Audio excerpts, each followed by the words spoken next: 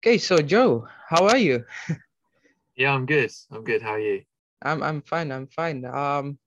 Okay, so I'm just gonna jump right into it. Hmm. Oh, what's your background? I mean, I know you're from Southampton, but were you born there? Yeah. Did you go to school there? Yeah, so I'm from Southampton, which is basically in the south of the UK. And yeah, I've lived here all my life pretty much. I've never moved house, so I've always been down here. I went to school down here. And I went to college in a place called Winchester, which is not far. It used to be the capital of England, actually, long, long time ago. Winchester, and then after that, I went to university in Leeds, which is in Yorkshire, which is about 250 miles north. So yeah, And always been and what are you studying there? so I'm doing geography at the moment at Leeds, which isn't just volcanoes and things. It's a bit of a combination of a lot of different things, a bit of economics, sustainability, politics. It's a bit of a mishmash of all those things. Oh, okay. So I mean, that's th- that's quite an extensive background on studying. Um, okay, so let's move on to, the topic of the day, which is one planet, one chance. As Sure. you can see in the background, you're representing one planet, one chance. So where did you come up with the idea? Like, what sparked the idea of one planet, one chance? Were you just sitting around one day and then just came to mind, or did you see a problem and then you thought that, you could maybe do something about it?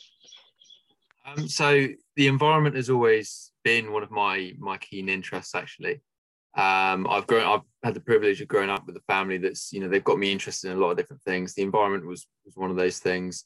They used to take me to nature reserves, and really like further my interest in that way from a very young age. So I'm lucky to have those supportive parents, and basically it's just stemmed from that. Really, my interests have just grown through primary school, which just for the people listening, that's about age sort of 5 to age 11. Um, During that period, when I was about age 9, the school put me forward to be part of a government think tank, a children's government think tank. And what that involved is it was a national think tank. So a few children, about 20 children, got picked from the whole of the UK, from all different areas. I was lucky enough to be one of them, and basically we went on lots of different trips around the UK. We saw how things were recycled in the UK, how our waste was dealt with, sort of projects, something called BedZ, which is basically a little town in London that they developed, which is based off zero emissions. And basically, we went around loads of different trips, like another one to investigate climate change at the time, which was Labour government. And then I had the privilege of taking this manifesto to the Houses of Parliament, a meeting Ed Miliband there, who was the Secretary of State for the Environment. And that was when I was about 9 years old, and it's really stemmed from that. I was on Blue Peter. I've featured on the TV a few times. I had my a newspaper column for a while as well as I was growing up. Oh, wow, Uh, that's wow. yeah, So you yeah, started off young, and it wasn't just like, yeah. it didn't just spark one day. It was a process. No, no, very, very much sort of a gradual process. And yeah, everything's just built from my childhood, really. But in terms of One Planet, One Chance, getting back to why we're here, that was a couple of years ago. So, I was away with some friends, and we were traveling through Europe, and we just noticed, there's obviously you read a lot about it, but there's rivers and beaches that were passing that were just had a lot of rubbish. And plastic pollution is always something that I felt is such a huge problem, especially when it gets into the sea, because once it's there, you can't get it back really. It's one of those things that we have to nip in the bud now. We can't try and solve it later. And that was, the area that me and my friends really wanted to basically go into and target and tackle. Because it's a cycle. The rubbish goes into the Yeah, ocean and then it comes right back onto our dinner tables, and yes, no, extremely exactly, damaging, especially for kids exactly. when they're growing up. They need healthy food. Um, Definitely. yeah. So, Um, so how much have you collected so far? How much litter have you collected so far? so we got to about 2.5 tons. Um, but obviously that was all stopped about October last year because of the coronavirus regulations in the UK. Obviously, it's been pretty bad here. And so every time there's been a lockdown, we haven't been able to meet. And obviously our sort of thing relies on people meeting together and going to beach cleans and things. So we had to cease our operations, but we're looking to begin them now as the UK comes out of lockdown. I mean, is it 2.5 tons? Yeah. So around 2.5 tons. And when you think a lot of that is tiny bits of plastic, you know, stuff like, you know, this pencil, for instance, you think that doesn't weigh much. But 2.5 tons of lots of different little bits like that is pretty amazing when you think about it. And yeah, it's no small number, man. That's really heavy.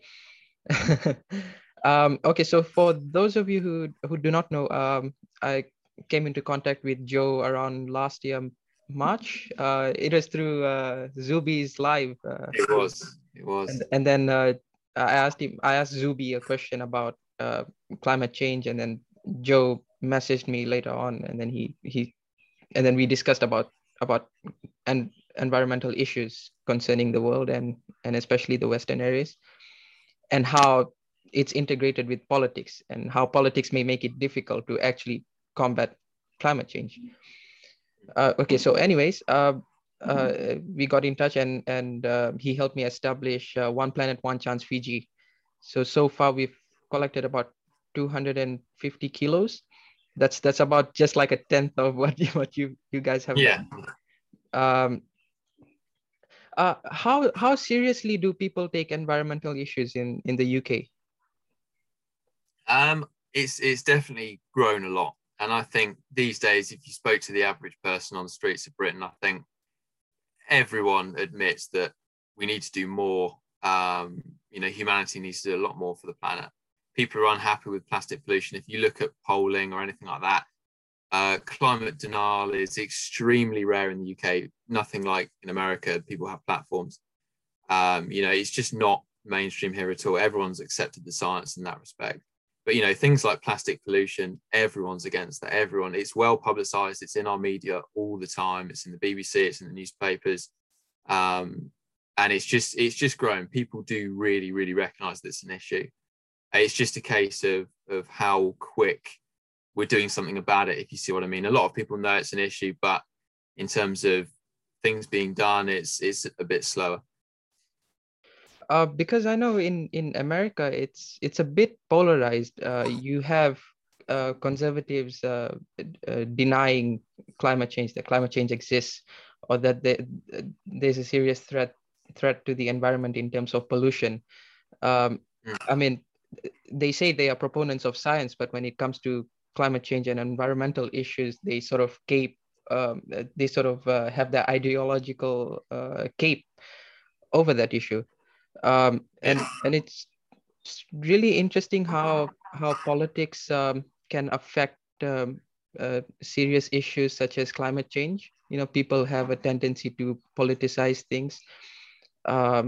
I've seen a lot of people criticizing capitalism for climate change, but when you look at it, China is one of the biggest polluters in the world, and they're not a capitalist state. They're like semi, but then they're communist also. So that's an interesting thing. You know, it's the thing about climate change and these environmental issues, and let me know what you think about it, is we shouldn't really politicize it. We should approach it from a scientific perspective. So what do you think about it? Yeah, no, 100%. I really think that, you know, the facts are out there. The facts have been out there for years, to be honest. We're just adding to the same, you know, research. That's, you know, it's been evident for a long time now. But yeah, no, I always do find it weird because on a lot of topics, conservatives are very much fact orientated, and it sort of comes to the environment and it seems to change a little bit. And I don't really know, you know, I always go with the facts and the stats and the data. I think it's really, really important to look at them with an impartial view to begin with, and then build your opinions from that. Facts over feelings. Yeah, of course. But that's my thing. You know, I don't understand how they can purport that, but then also not agree with the science when it doesn't suit them. I feel, you know, very much with me is I look at the data first, I look at the facts, I look at the stats, then I form my opinions. Whereas I think with some people, it's a bit uncomfortable, and I get that, because people don't want to give up, some of the lifestyles they've got, which is fair enough. And then, of course, it's for us on the green side to show people that actually, we can still have capitalism, but we can do it sustainably. We can have rising living standards, we can have economic growth, but it needs to be sustainable. And I think, that argument really needs to be made to these people so that we can bring them on side, I think, which, a lot of environmentalists, they attack and they demonize these people. And I really don't think that's the answer to that. I think, as I'm sure if you demonize people, you just get a defensive reaction. They're never going to join your side of the argument, so to speak. And I think it's up to us to create an argument that they find favorable as well. Yeah, which I think is you need a really unifying message to actually progress in whichever issue you try to tackle. You really need a unifying message.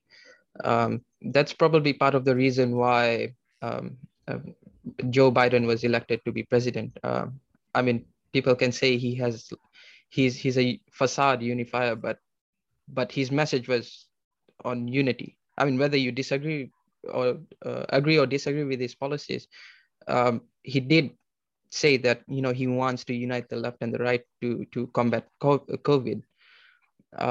And I really think we can take a similar approach to climate change.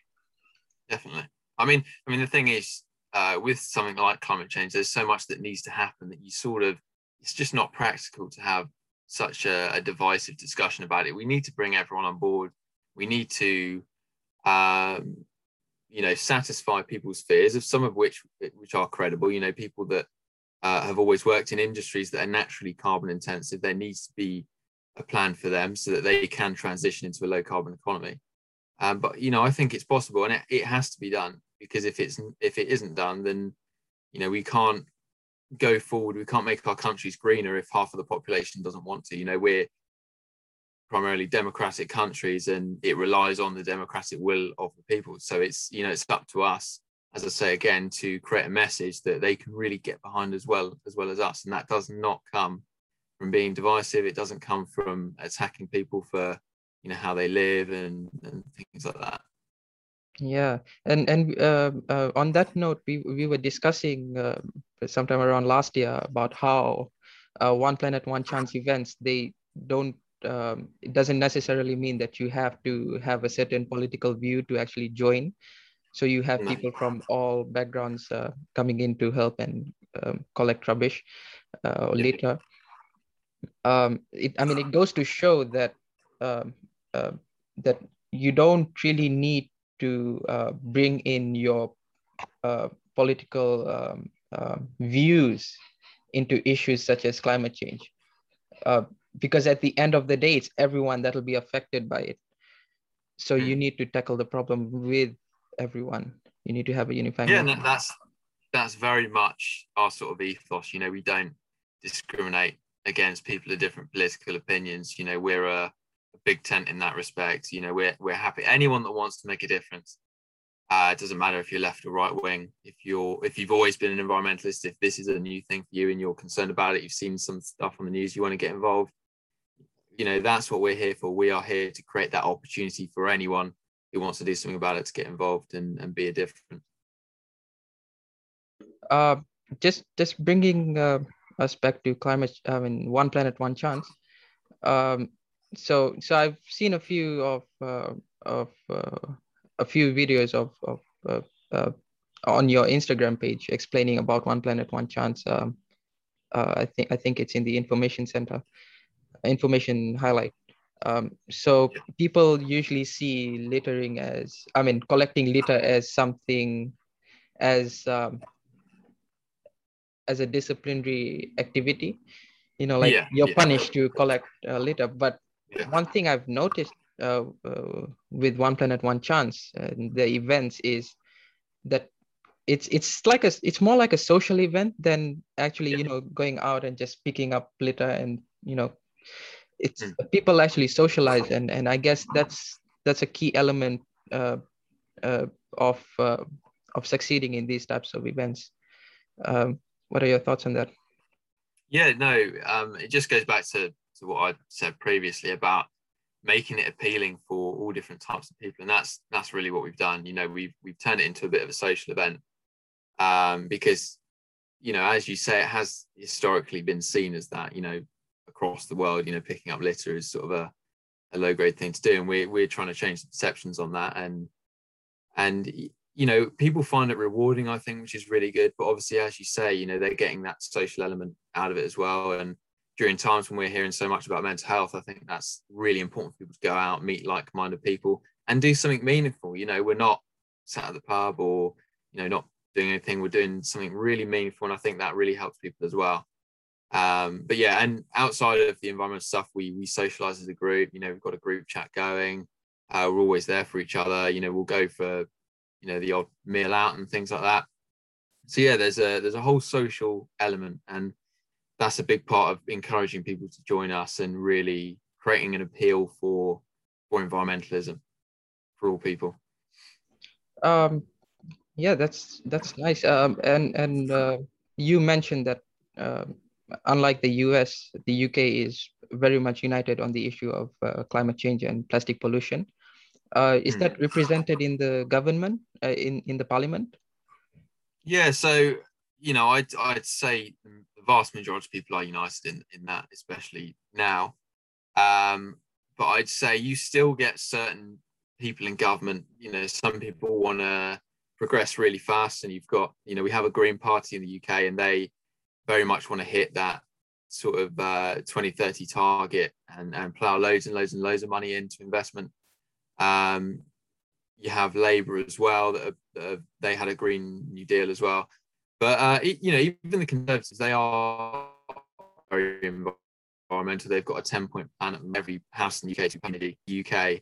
You know, we have a lot of, as an island, we've got lots and lots of offshore wind that, you know, we're beginning to utilise more now. It really is getting built. I think, just in summary, you know, all the parties want to do something to stop climate change, but different parties to differing degrees. But even, you know, the Conservatives in the UK, they have a big plan. The rhetoric is very green. It just remains to be seen how much action's put in, and if it is, then fair play to them. They'll be doing a good job. But yeah, they've certainly got lots of plans in terms of making the UK renewable. I spoke about wind energy before, and yeah, lots of different things like that. So, you know, fingers crossed. It should, as long as they carry out their policies, we're on a road to carbon neutrality, which would be good. So, I mean, so in your opinion, basically, the Tory or the conservative approach is probably the most efficient one and least damaging in the long term. Yeah, I mean, I think there's got to be a balance, and as I said before, you've got to appeal to a lot of people, and I think, you know, having come out of a massive recession, people don't want to spend, you know, loads and loads and loads of money on a massive Green New Deal, and I don't think that would command the majority of the support, which is fair enough. That's understandable. But yeah, the sort of policies that they've got in place, I think, you know, if they put them through, it's going to be really good for the country. Do you Uh, think do you think that's a result of politicization? Because I mean, if the Tory government politicized climate change, then obviously they wouldn't try to solve climate change. yeah. You can see that happening in the US. So Mm, so I mean, it's really interesting because the conservatives are taking a non-political approach to climate change. yeah. Yeah. I mean, I think, as I said before, the issue of climate change and environmentalism has definitely grown in the UK. You look at polling now, and it's one of the top issues at election time. You know, the 2019 election, we actually had a debate about climate change and what all the parties were planning to do to basically hit net zero and prevent climate change from happening. So I think it's partially just general, you know, opinions of the populations become very environmental. The Green Party, however, as well, is commanding a lot of support, or it has been commanding a lot of support, particularly in the recent local elections. Um, but in general, you know, the Green Party's grown as a party. I've voted for them before. to send a message to the government. And I think, a vote for the Green Party is telling the government in power that people do want these green policies. Green MPs are not necessarily getting into the government, but their vote share is definitely something that statisticians are analysing. Government ministers are looking at that and thinking, their support's going up, therefore we need to incorporate some green policies. I definitely think there's some of that at play. But yeah, I think it's really good. I hope that they these are not empty promises and they go towards them. I think their target of net zero by 2050 needs to be brought forward a little bit, but compromises have to be made, and I think that basically the push for environmentalism will grow, and I think it will be brought forward eventually. So it's in the right direction, put it that way. And what are your thoughts on Boris Johnson specifically? Because I mean, a lot of people, they compare him to Trump. They say he's the Trump of UK. But as someone, as an outsider, as a third person, I don't see him as a Trump figure, because I mean, some of his approaches, some of his actions, they aren't. They are slightly progressive, but it has like a conservative shade to it. So what are your thoughts on Boris Johnson and how he specifically tackles these issues such as climate change? I mean, I think with Boris Johnson he's obviously a very clever person. In the way that he presents himself, he does so in a way to basically make the ordinary person feel that they've got a bit in common with him, or he'll say things in a funny manner sometimes and be a bit more sort of realistic, which I think I for one don't know why more politicians don't do that, because I think you look at the opposition at the moment, Labour, and Keir Starmer, he's very sort of wooden, a lot of people that can't really connect with him, and he's not a bad guy. I think if he portrayed himself if he was more of a character and had something a bit about him like Boris Johnson has, I think he would get a lot more support. So I think he's very clever in the way that he puts himself across as a politician. But yeah, I think, and his politics as well is very interesting. He's not, as you say, he does have some progressive policies in there for a conservative, but then also he does play to some of the more hardline conservatives. So I think it's difficult. Some people will say that that makes him pragmatic. Other people will say that he's just playing to get as many votes as possible and he doesn't have many principles of his own. I think time will tell. How much he does for the environment and things like that. But at the end of the day, it's the result that matters, not the intention. Yeah, of course. But yeah, I mean, the thing is, as a country, the UK's come out of a massive pandemic. We're still going through it now. Massive amounts of money have been spent. Our economy's recovering. And this pretty much hit, not long after he took power properly in 2019 and got his mandate from that election. So he hasn't really had an opportunity to do too much outside of a pandemic situation. He hasn't had a lot of opportunity to get his environmental agenda underway. So I'm waiting to see what that entails really, and to see how much progress we make there. So it's a bit hard to judge him yet, even though he's been in the job, since 2019, because he's had this massive issue to deal with here in the UK. And that has really been front and center since March 2020. So hopefully now he'll get that opportunity, he'll get a few years to really show what he's about. And I'm waiting for that. And I hope that there's going to be lots of environmental objectives hit during that time. Are you aware of any policies that he's passed regarding the environment? Yeah. So he's brought forward, there was originally, I think it was him as well, when he first came into power, he put a proposal to ban all combustion cars from all of Britain's roads by 2040, or ban new cars that were combustion, so petrol and diesel, in Britain by 2040. That's been brought forward now to 2030, which I think will be really good, because I think even electric cars that are produced, that run off electricity that's generated by fossil fuels, they produce drastically, fewer emissions. So as well as increasing renewables, even if we've just produced our current electricity, it'd still be a lot better if people driving electric cars. So I think that's a very good proposal in itself.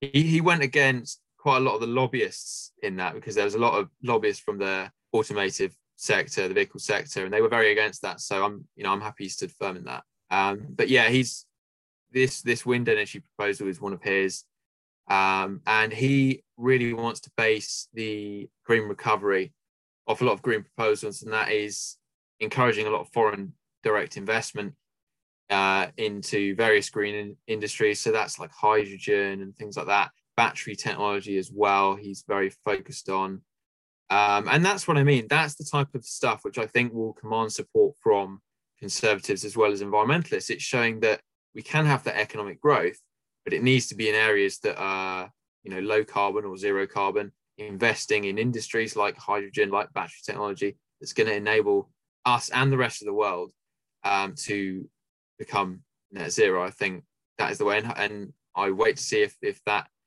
turns out, and I hope it will. So, fingers crossed. If there's one approach that you could change about, if there's one thing you can change about Boris Johnson's approach to the climate issue, what would it be? Just putting you on the spotlight. Yeah,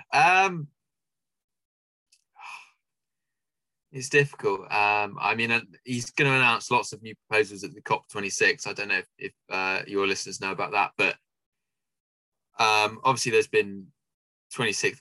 This is the 26th conference for the COP, and it's in the UK, and so he wants to unveil lots of new proposals there to wow everyone. And obviously that's where all the countries will be getting together to decide on the new targets and things like that. So that'll be interesting to see what he announces there.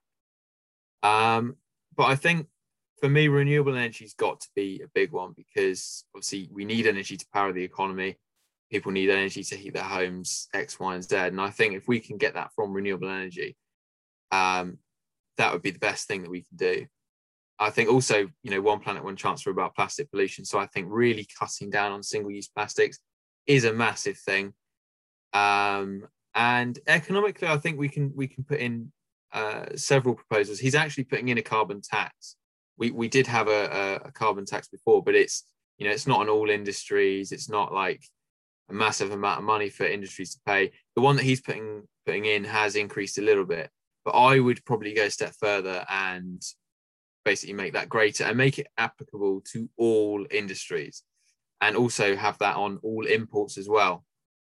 So, as the UK has food standards and things like that it checks from other countries, as well as the stuff we produce domestically, I'd like a carbon tax to be put on, and that to be checked internationally as well. And so for people that want to export into the UK, they have to, confirm how much carbon's been produced in their products, and that could be factored into the cost and things like that.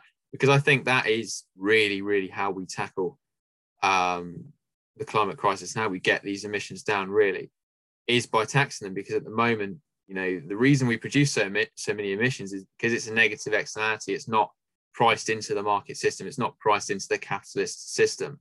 And I think when you put a price on carbon, a lot of industries will change a lot faster than anyone thinks that they will.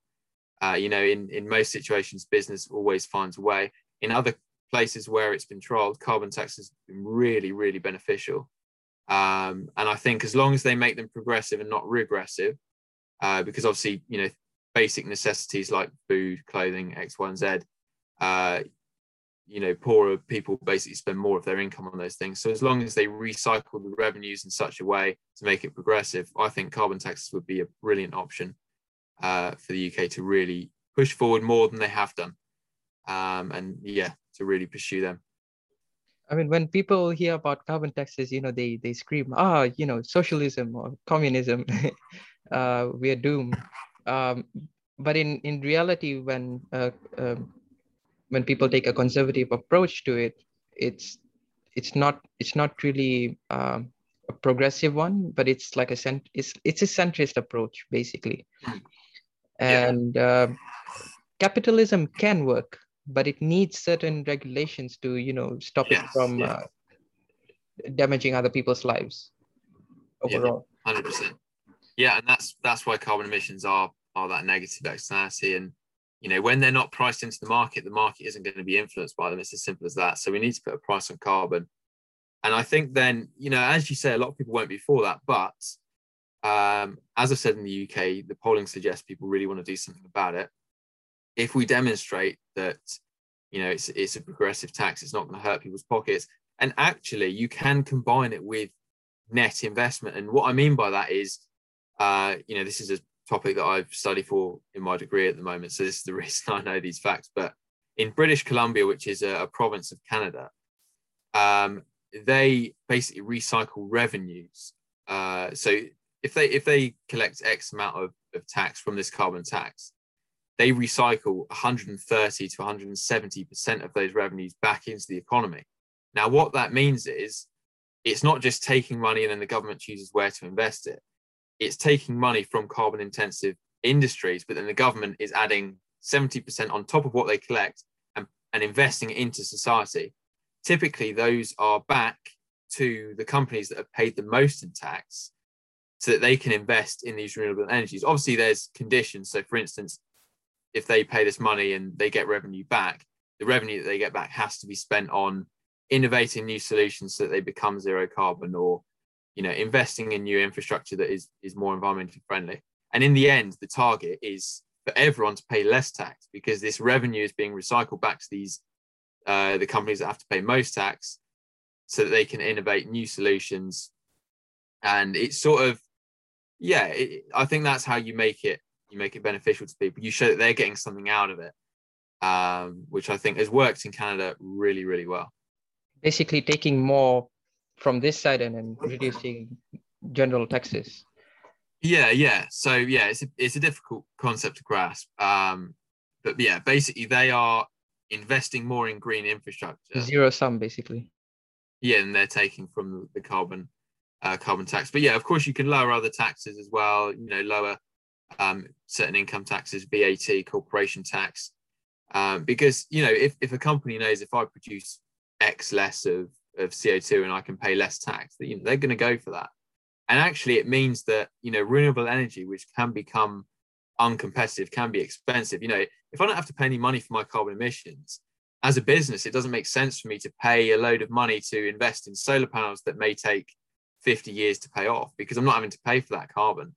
But if you have to pay for that carbon, all of a sudden it levels the playing field. The solar panels become more financially viable because they end up saving you paying this tax money. Do you see what I mean? It actually incentivizes that innovation, and it incentivizes that investment, so to speak. And it's a great way to use the capitalist system, to use the market system, which I think we're really not utilizing that in this fight for climate change. And I really think it's a powerful weapon that we have in capitalist countries. And I think you have to incentivize people to do that. You have to show them that by investing in green technology, you're going to increase your profit margins. And that's always been the issue. It's this taboo subject for business. They get scared when people talk about environmentalism, because to them they think it means lower profit margins. But if we can influence the market in such a way, it doesn't always have to be like that. And I think that's the biggest incentive. It's the economic impact that people associate with environmentalism that really puts people off and business off. And I think if you really try and tackle that aspect, you'll find we make a lot of progress a lot quicker, because people want to live in a cleaner world. People want to live in a greener world. But then, businesses, they're worried about their profit margins. And, people could take whatever opinion they want off that. But I think if we make it really economically more appealing to people and business, I think there will be a lot more progression. And I think that's something we're really underutilizing at the moment, in my opinion. Okay, so I mean, that's really an interesting take, and not a lot of people really consider this. Or maybe they don't want to have the discussion of how capitalism can work. Because I mean, if you look at the alternatives, countries that practice socialism, they don't really have a green economy, or I mean, or green environment.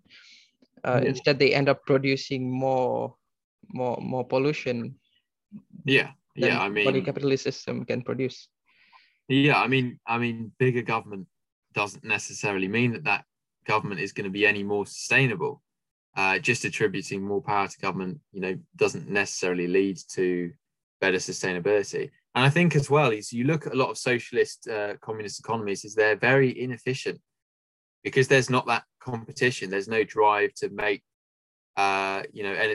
innovative solutions that capitalism can. And I think with climate change, we don't have much time. We really, really need to innovate as a collective, as a planet, really. And capitalism offers us this really good opportunity that if we incentivize people and business to innovate solutions, it's like the COVID vaccines. They've been innovated in such little time. It's amazing. We can amaze ourselves as a species when we really put our mind to it. And I think capitalism does enable us to do that. But as I said, we need to make it economically feasible. We need to improve the economic argument. And I think if you incentivize people under a capitalist system, you'll see lots of innovation, lots of efficiency. And that's precisely what we need. We need to be more efficient. We need to be more sustainable. And yeah, I think that will lead to a lot of progression on this matter. And as you say, I haven't personally seen a socialist or a communist country that's been environmentally friendly. Not to say that they can't, but I don't personally feel that that's the route we have to go down. I don't, and also I think if people associate environmentalism with socialism, I think that's going to put a lot of people off joining us. It goes back to what I said: is you have to respect people's wants and desires. People want rising living standards. People want profit margins. People want wages. These things, high wages. These things are not going to go away. And when people come to vote, that's what they're thinking about. They're thinking about themselves as individuals, their families, providing for their families, and that's fair enough. So I think it's in a way it's dangerous to associate environmentalism with socialism and communism. These things that have proved very, very unpopular. In the UK in 2019, the election between Boris Johnson and Jeremy Corbyn, the Labour Party was challenging the Tory Party in that election. They were a lot more left wing than previous Labour parties, and they suffered their worst defeat since I think 1935. So people generally, in the UK anyway, reject socialism. I think it is dangerous to make people think the two are aligned, or environmentalists are trying to get socialism in through the back door, or things like that. I think it doesn't have to be that way. And yeah, no, I totally agree. But apart from trying to solve this issue, even through capitalism, I really think, and let me know what you think. I really think we need to take a step back and first act as individuals. So if every individual limited the amount of litter or pollution that they produce, collectively that can have a great impact or a reduction in these problems. Yeah, no, definitely. And that's one of the key messages of One Planet, One Chance too. Yeah. Individualism, take individual responsibility, get your hands dirty. Yeah. I mean, don't get me wrong. We need regulation. I've just been talking about carbon taxes, which is a government regulation. I'm not against that. But yeah, I think fundamentally it has to come from us as people. And in democratic countries, we have to show that will for the government to put these things into practice. They're not going to put things into practice that people don't want to do. It has to come from us. It has to come from us as citizens. And as you say, yeah, with One Planet Chance, we very much created that organization to give people the opportunity to take responsibility and to encourage other people to take responsibility, not to, just share something on social media or have a go at someone for buying meat or something like that. It's about you deciding, I'm going to be the difference. I'm going to make a change. I'm going to come down. Maybe I have an hour spare here. Maybe I have 2 hours. Maybe I have a whole afternoon. Doesn't matter. We're there to provide that opportunity for anyone to come down and decide, as an individual, I'm going to make a change. And it really, I think it really does depend on that. We can't just rely on government. Government's been slow in many instances. even a capitalist government, there's still a lot of inefficiency there in their investment, and bureaucracy. And so I think sometimes it really is dependent on local communities, small communities, taking things into their own hands, going out, planting trees in their communities, cleaning it up, making sure there's beach cleans, and not just waiting for councils or local authorities to come around once a month, once a year and do their cleans. It's very much down to people to decide that they want to be the difference. And also in a capitalist system, it's really down to the people, because a capitalist system is very much catering to our demands. If there's no demand for a certain product, no one's going to create it. This is the beauty of capitalism. We as consumers have more power than we think that we do. And we need to create the demand for sustainable industries. We need to create the demand for sustainable products. I hear a lot of people complain about capitalism, but if you keep buying this single-use plastic, it's going to keep getting made. You have to buy things loose. You have to buy sustainable goods if you really do care about it. And yeah, under a capitalist system, this is the reason why, I think, people complain a lot, but I think there's a lot to it, is that we actually have a lot of power as individuals, and we need to create the demand for sustainable goods. Yeah, no, totally. It basically sums up to Jordan Peterson's message, clean your room before you go out criticizing the world. Very much, very much. And just a quick point on that as well. Going back to what I can continually go on about is making this argument appealing to other people is, there's no incentive for someone that's not had the education about environmentalism, maybe is a climate denier, maybe works in a carbon intensive industry, struggling to feed their family, their concerns are elsewhere. They are never, ever, ever going to join your side of the argument if you are attacking them, if you're just sharing posts online, sharing videos, and not showing them that actually you are willing to get your hands dirty, you're willing to do something. And that's the big sort of argument against environmentalists from, particularly the working classes, is that actually you're riding around the world in your private jets to all these conferences. Why should I change? And it is true, I'm a massive environmentalist, but you have to admit you cannot be hypocritical in this side of politics, because you're just not going to get that support. You cannot afford to not practice what you preach, because people will not take you seriously. And we really do need like John Kerry. Yeah, precisely. We really need to practice what we preach if we want to encourage other people to the argument. It's not for us to attack them and say, you're wrong, you're uneducated, because people have different lifestyles, people have different jobs, people have different life situations. It's up to us to create the argument that's appealing for them to join, and that really much is based on us actually showing them how it's done, us practicing what we preach, so there isn't that criticism of the environmental movement, which has existed for decades, really. Yeah, I mean this is elementary. You need to be an example before you actually preach. You need to have you need to be inviting in a way. You can't constantly demonize other people. You have to show them that you embody what you preach, and that if you join me, we can create change for the better. And that's one particular thing that's missing in our youth these days. They tend to blame millennials millennials tend to blame boomers and older generations, and maybe the older generations are at fault, but eventually we will be in charge of the country's economy, the country's political structure. It is up to us to actually create change on an individual level. And there has to be some compromise. I've seen people come with this argument they've been attacked for greenwashing things or being fake environmentalists, but the thing is we have to appeal to the general population. We have to get them on board. We can't do it without them. We can't do it without big business. I hate to say it, but they do hold a lot of influence. We've got to do it with them. We've got to bring them on board. We've got to create an argument that's really, really appealing to these groups of people. And that does come with an element of compromise. And if you do go around attacking rich people, attacking, people that aren't necessarily environmental, they're not going to join your cause. You very much have to create that argument that's worth joining and that appeals to them as well, which I think is possible. If we make it more economically appealing, which I think it can, if we create the right fiscal instruments, like carbon taxes to incentivize different things and subsidies, and sort of guide the economy in the right way, and then practice what we preach and really utilize the individual in making the difference with, and obviously that stems from education as well, creating individuals that really want to be the change that they want to see.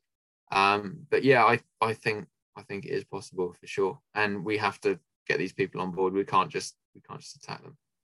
Yeah, I mean, speaking on, you mentioned that the general message is, don't demonize the other side, be an example. So I'll give you an example. So before establishing One Planet, One Chance Fiji, I had a family member who used to burn rubbish, and it's not going to be a good look on me if I'm running One Planet, One Chance while I have a family member that's burning rubbish. So the worst approach would be to tell them, you're an idiot. You shouldn't be doing that. You're damaging the environment. The frustration is justified, but the approach is wrong, and it'll not end up in a good place. You won't actually create change.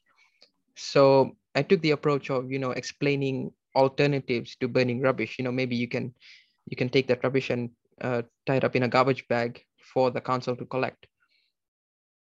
And, at first they denied it. They were like, burning rubbish is much more easier. It's, I don't want to, tie up the garbage bag and put it on the road. But it's a process of, convincing someone isn't an instant thing. It's a process. You have to go step by step. You first have to explain to them the benefits of actually not burning rubbish. And then you provide them with alternatives. You provide them with solutions. Because I mean, that's a big thing that's missing in the environmental movement, is providing good enough solutions. The criticism is on point sometimes, it's on point, but they fail to provide viable solutions. And so, after a long time of trying to convince this person, I actually succeeded, and that person, puts the rubbish for the council to collect. And again, that's just down to the individual level. If we actually practice that as a collective, eventually, I think it'll do more good than harm.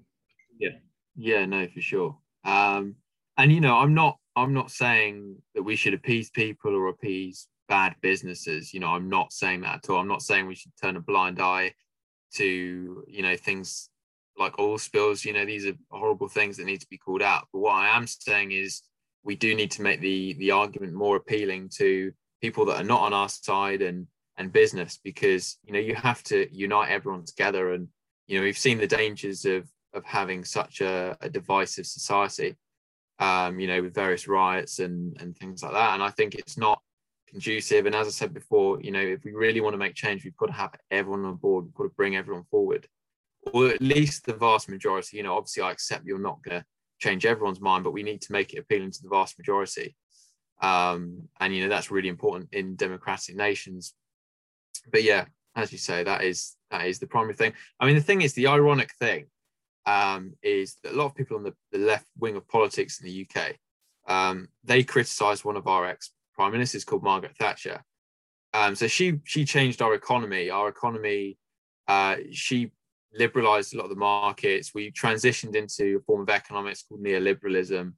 Our country became dominated by the services sector, and London became like a hub for financial services. Our economy basically revolved around that. We used to have a lot more manufacture, but obviously a lot of that has been outsourced. And she came, and a lot of people were angry about that. I have family from up north, and they were negatively impacted by that. All the manufacturing, the coal mines, a lot of them got shut as we entered this process of deindustrialization. But people that were for her were saying, well, the coal mines, the manufacturing isn't making us any money. It's cheaper to do it elsewhere. We need to invest in financial services and the service sector and have that as our main export. And, that's what happened. But my similarity with that is, well, again, this is sort of our next phase of that. We are trying to persuade people to change the economy again, make a capitalist, sustainable economy. But that is going to come with job losses, just as Thatcherism came with job losses to the manufacturing sector. She had an idea, she wanted to change the economy, but yes, there was people from my family that were negatively impacted by that. And this is what I'm saying. There's going to be jobs in carbon intensive industries that are going to be negatively impacted by a sustainable capitalist economy. We've got to create education for those people to retrain. We've got to say that there's going to be jobs on offer for them. We've got to create lots of jobs, and we've got to make sure the economy is really strong. And that's what I'm trying to say. We need to make this argument appealing to the people that are going to be affected by it at the end of the day, and show them that actually this isn't going to hurt your income, this isn't going to hurt your livelihood, this isn't going to hurt your job, and it's not going to have long-term impacts on certain regions that are dependent on carbon intensive industries. And that was the big thing, because this massive change of economy basically it ended up leaving a north-south divide in the UK, because the north had the majority of the manufacturing and the south didn't. And so the south was well set up for this new economy and the north wasn't so much. And that's just what happened. So we need to make sure that those people that are going to be negatively affected, they've got jobs, they are assured that the economy is going in the right direction, and there's still going to be increasing living standards, and no region that was dependent on carbon intensive economy is negatively affected long term. Yeah, no. So okay, let's bring us back to One Planet, One Chance. What's the future of One Planet, One Chance? I mean, because it's a non-government organization, and it's a non-profitable organization too. So where do you think it's heading, or it's going to end up? Yeah, sure. So obviously, as I said before, we are hoping to start all our operations back up in the next couple of weeks. A lot of our volunteers are university students, and they're coming back to Southampton from their university cities. So we're going to have a lot of volunteers ready to go. So first off, I obviously want us to get back to what we were doing, have those events twice a week. There's certain areas of Southampton that I've already checked out that I really want to target, an area called Chesil Bay, which definitely needs to clean. So get those back up and running, get it back to where we were, and then look to grow. So in two different ways. One way, I would want my group that I've set up here in Southampton to start doing different activities. So tree planting, conservation work as well, putting up bird boxes, things like that. Because I think all of these things are intertwined. We're called One Planet, One Chance. So we want to, really branch out a little bit. But also, like what happened with me and you, is I really want to set up some other One Planet, One Chances internationally, and nationally. So up north, or in Wales or Scotland or wherever, and abroad as well. So I think, what's happened between me and you, it's been really successful, and I'd love to sort of have that as an area of growth. This has shown me that it can be done. It's not difficult. And, we keep in contact a lot, and it's really, really positive for me and my volunteers to see that we've inspired another group, the other side of the world. And obviously we've known each other better from it. I'd love to have those international connections. So very much that type of growth. So growth in sort of how many activities we're doing, aside from just beach cleaning, which will definitely continue. It's our main focus, but also to grow internationally, to have more volunteer groups up and running. And yeah, I think that's where we're heading at the moment. Yeah, no, that sounds really amazing, and I look forward to that in the next 10 years, or next year, even next year. Yeah, hopefully. And yeah, no, big credit to yourself, because I'm amazed that someone on the other side of the world, we've been talking, and you're practicing what you preach. You're clearly very interested in it, and that's a massive credit to you. I'm very impressed. You've done a really good job so far. So that's really really impressive, and I'm really thankful for that. Yeah, no, thank you. uh, I forgot to ask, are you vegan?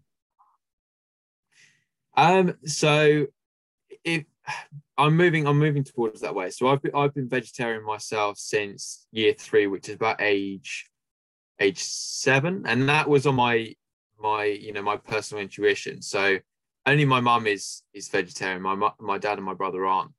But at age 7 or whatever, when I was doing all this environmental stuff, it suddenly occurred to me that I don't really like meat, and also I care a lot about animals. So I decided that it wasn't for me. So I've been vegetarian for a long time, and I now have made several decisions in the past sort of 2-3 years now. I don't drink any milk. I don't. I have vegan butter. Um, I rarely have cheese. I rarely have eggs. Those are the only 2 things I have very rarely. So I'm effectively I am. I just need to cut those 2 things out, and I probably will do that What soon. about fish and chips? Oh, fish and chips.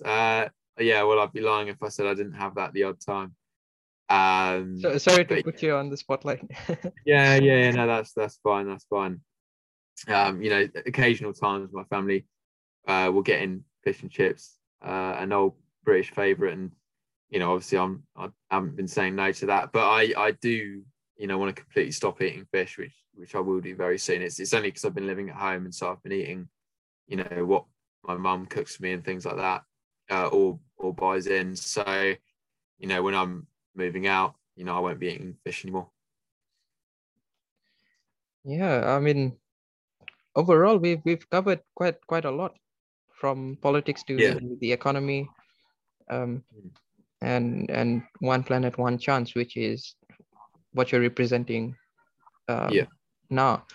And this was really a really good discussion. I think Yeah.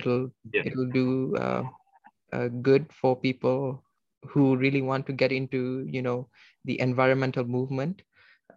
They can maybe see that there is an approach that is sustainable, that is least damaging to Yeah. the economy and to the population, the general population.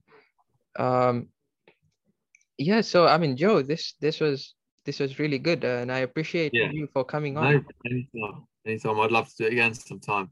And a podcast is something I'm looking to do myself. So it's been really enjoyable. Oh, I really when did. are you setting up your podcast? Well, I'm hoping this summer. So after I've got these sort of exams and my dissertation out of the way, definitely something I'm looking into. So you'll be able to give me some tips on that and sort of microphones and things like that, because I don't have much of an idea at the moment. But it's definitely something I'd love to get into. And obviously I'm looking to get into politics eventually. So with that sort of discourse and speaking and things like that. And I think the way that things are with technology and where the economy is moving, I think content creators, that is going to be such a big thing. And I think if you can show that you can do that, and create content and create entertainment and things like that, I think that's a really good thing for the future. Yeah, yeah. I mean, due to COVID, especially, we've had a much harsher push towards digitalization. We can't operate without the internet now, Yeah. and I mean, people always tend to look at the negative sides of the internet, but it can actually do more good than bad. Just like I mean, what's I wouldn't have known you without the internet, would I? So yeah, exactly. But yeah, I mean, here's the story. Like the day that Zuby went on his live, um, that I followed him the day before that, like literally just the oh, day okay, before that. yeah, And then the next day I woke up at around I think it was 7 a.m. yeah. and I was just really sleepy, but then I saw his live, and then I just wanted to see what the guy was about, because I heard of his the deadlift thing, the transgender. He Yeah. he identified as a woman while breaking the deadlift record. Oh, yeah, yeah. So I just wanted to see what this guy was about, and and I um and I joined his live, and I was wondering what to ask him. So I mean, the question of environmentalism and conservatism was one that, always bothered me, how it is in the US. So I ended up asking him, and then, it was just chance. I didn't even think that he would accept my request. Yeah. And luckily you were watching the live too. So Yeah, I was in Southampton, where Zuby's from as well. Yeah. if I never went on his live, like if I never clicked on his live, like none Yeah. of this would be happening. No, I know it's crazy how these things happen. I mean, maybe it's just fate, but yeah, it's crazy when you think about all these different things that we've done since, and it's obviously come to a lot of good, and here we are today. Well, a year. It must be a year later. It must be a year now. Yeah, it's about a year and a half, I think. Okay. Yeah. Yeah, it is. I mean, it was quite a journey. Yeah. I've held about three One Planet One Chance Fiji events. But the thing is, I mean, just like you guys, we have a serious COVID outbreak. We actually have the Indian variant. Yeah. Yeah, That's okay now. So yeah. it's not. I mean, people who are vaccinated also in India, I heard that it's really affecting them. Like it's All right. bad. It's like a much stronger version of COVID. Yeah. Well, we've done really well with the vaccine so far, and yeah, I guess it remains to be seen. I mean, there's still people that are not vaccinated getting COVID here, so you need 2 doses. So, I mean, I'm hoping that, because obviously, in the UK, for the people that are listening, 21st of June was set out during the lockdown as the date where all regulations would cease on absolutely everything. And so, we're going through stages. So 17th of May was the last stage.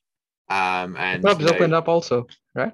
yes, yeah, the pubs opened up. I think it was 16th of April outside, but 17th of May they opened up indoors. But yeah, 21st of June, that's meant to be the big one, and the Indian variant might have pushed that back, unfortunately. So a lot of people in the UK really watching the news every day and hoping that it's still all right for the 21st of June.